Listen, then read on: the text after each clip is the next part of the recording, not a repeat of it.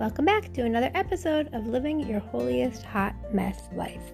On today and for the week, we're continuing in the book of Proverbs. There is so much that we can gain from reading the book of Proverbs, and I really recommend that if you've never read through them, you can read a chapter a day in a month because there are 31 chapters. And I've taken years of reading a chapter a day a month for years and years and years. Like I'll do a year, I'll do 2 years, then I'll stop and I'll go back to it.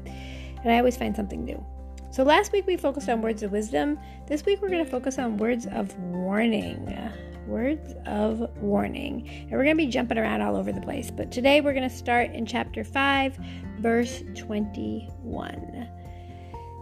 Proverbs chapter 5, verse 21 says, "The Lord sees everything you do. Wherever you go, He is watching." I love that verse because it reminds me that I need to behave myself.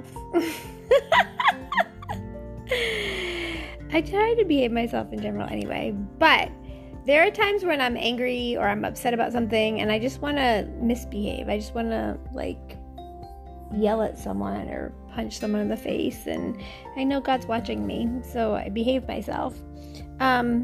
There are times where I throw something in the trash barrel and I miss and I just want to leave it there on the floor, but I know God's watching me, so I go pick it up and put it in the trash.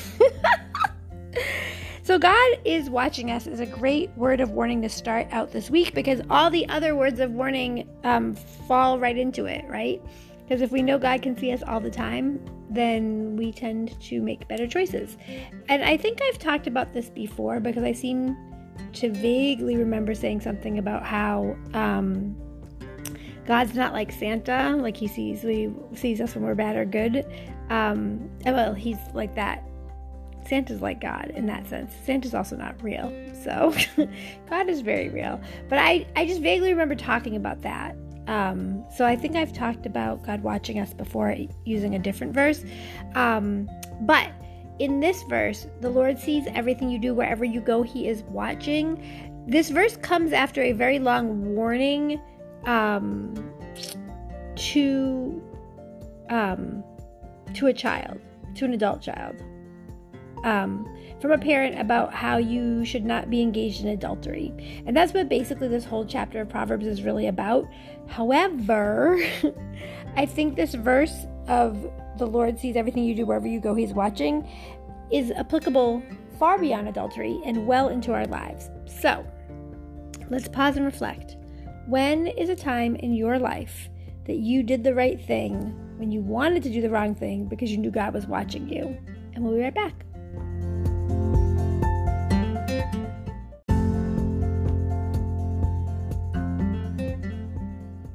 When I think about times that I do the right thing and God's watching me, sometimes it includes traffic. Like I don't want to let someone in traffic, or I want to beat my horn and go bananas over something that happens in traffic. And then I remember God is watching me, and He's watching how I respond, and He is waiting for me to grow in my capacity to change my character and be holier in my hot mess life.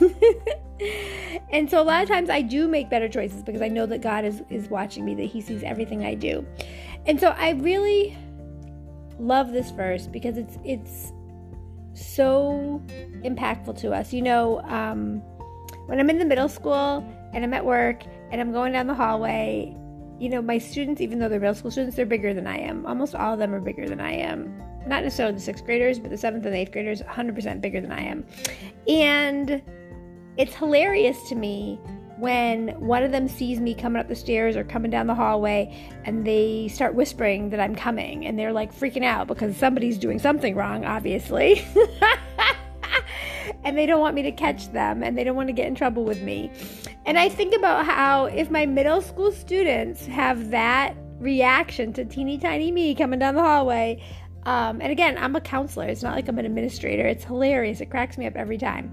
Some of them don't want to get in trouble because they know I'm going to hold them accountable, and some of them don't want to disappoint me. Like they get this look of horror on their face, like, oh my gosh, she's going to kill me. But it's also, oh my gosh, she's going to be so disappointed in me. And I love that. That to me is far more important. The look of knowing they disappointed me means more to me than this idea that I'm going to, like, they're going to be in trouble with me.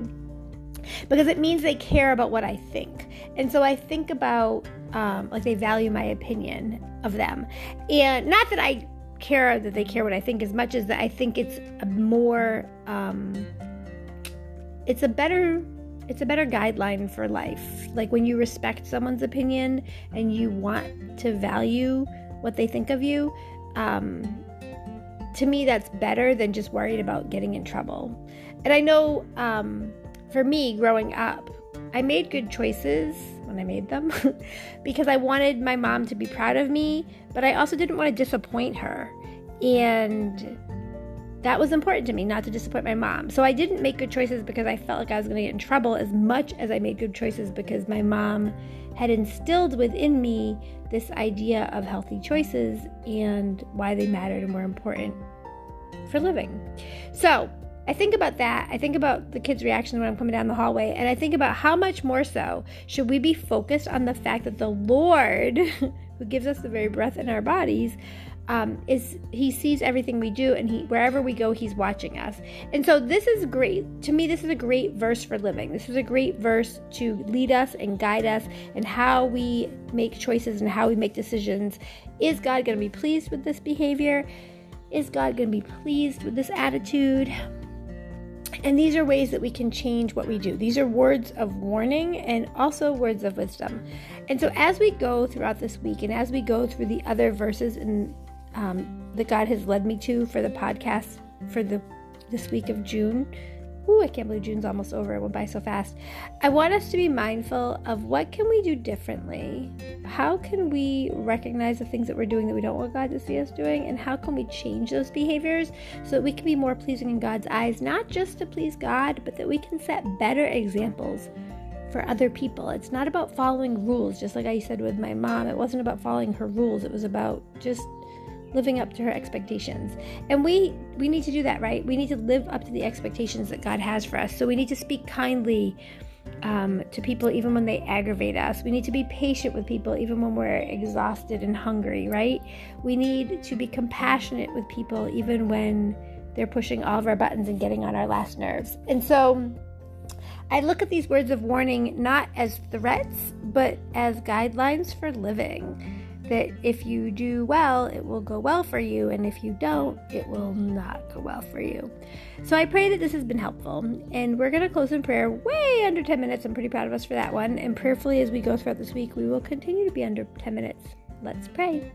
Hallelujah, Lord God. Hallelujah, Jesus. Thank you, Father God. Lord, we thank you and praise you for who you are, for your goodness, your grace, and your mercy. Lord, thank you for leading us and guiding us as we live our holiest hot mess lives. Thank you, Lord, for providing warnings of when we are getting off track and for reminding us, Lord God, that you see everything we do, and wherever we go, you are watching. And Lord, I'm even grateful that you know the thoughts that I have. Granted, a lot of them are embarrassing, Lord God, but I pray that you will cleanse our thoughts, Lord God. Help us to root and ground our minds in things that are pleasing to you, Lord God, and help us, Lord God, to continue to shine for your glory, that others will see how we live our holiest hot mess lives and will desire to be in right relationship with you to help them to live theirs. In Jesus' precious name, amen. God bless you. I pray that this was a blessing for you. I pray that you will like, share, and subscribe, and that you'll come back to hear more tips and strategies on how to live your holiest hot mess life. God bless.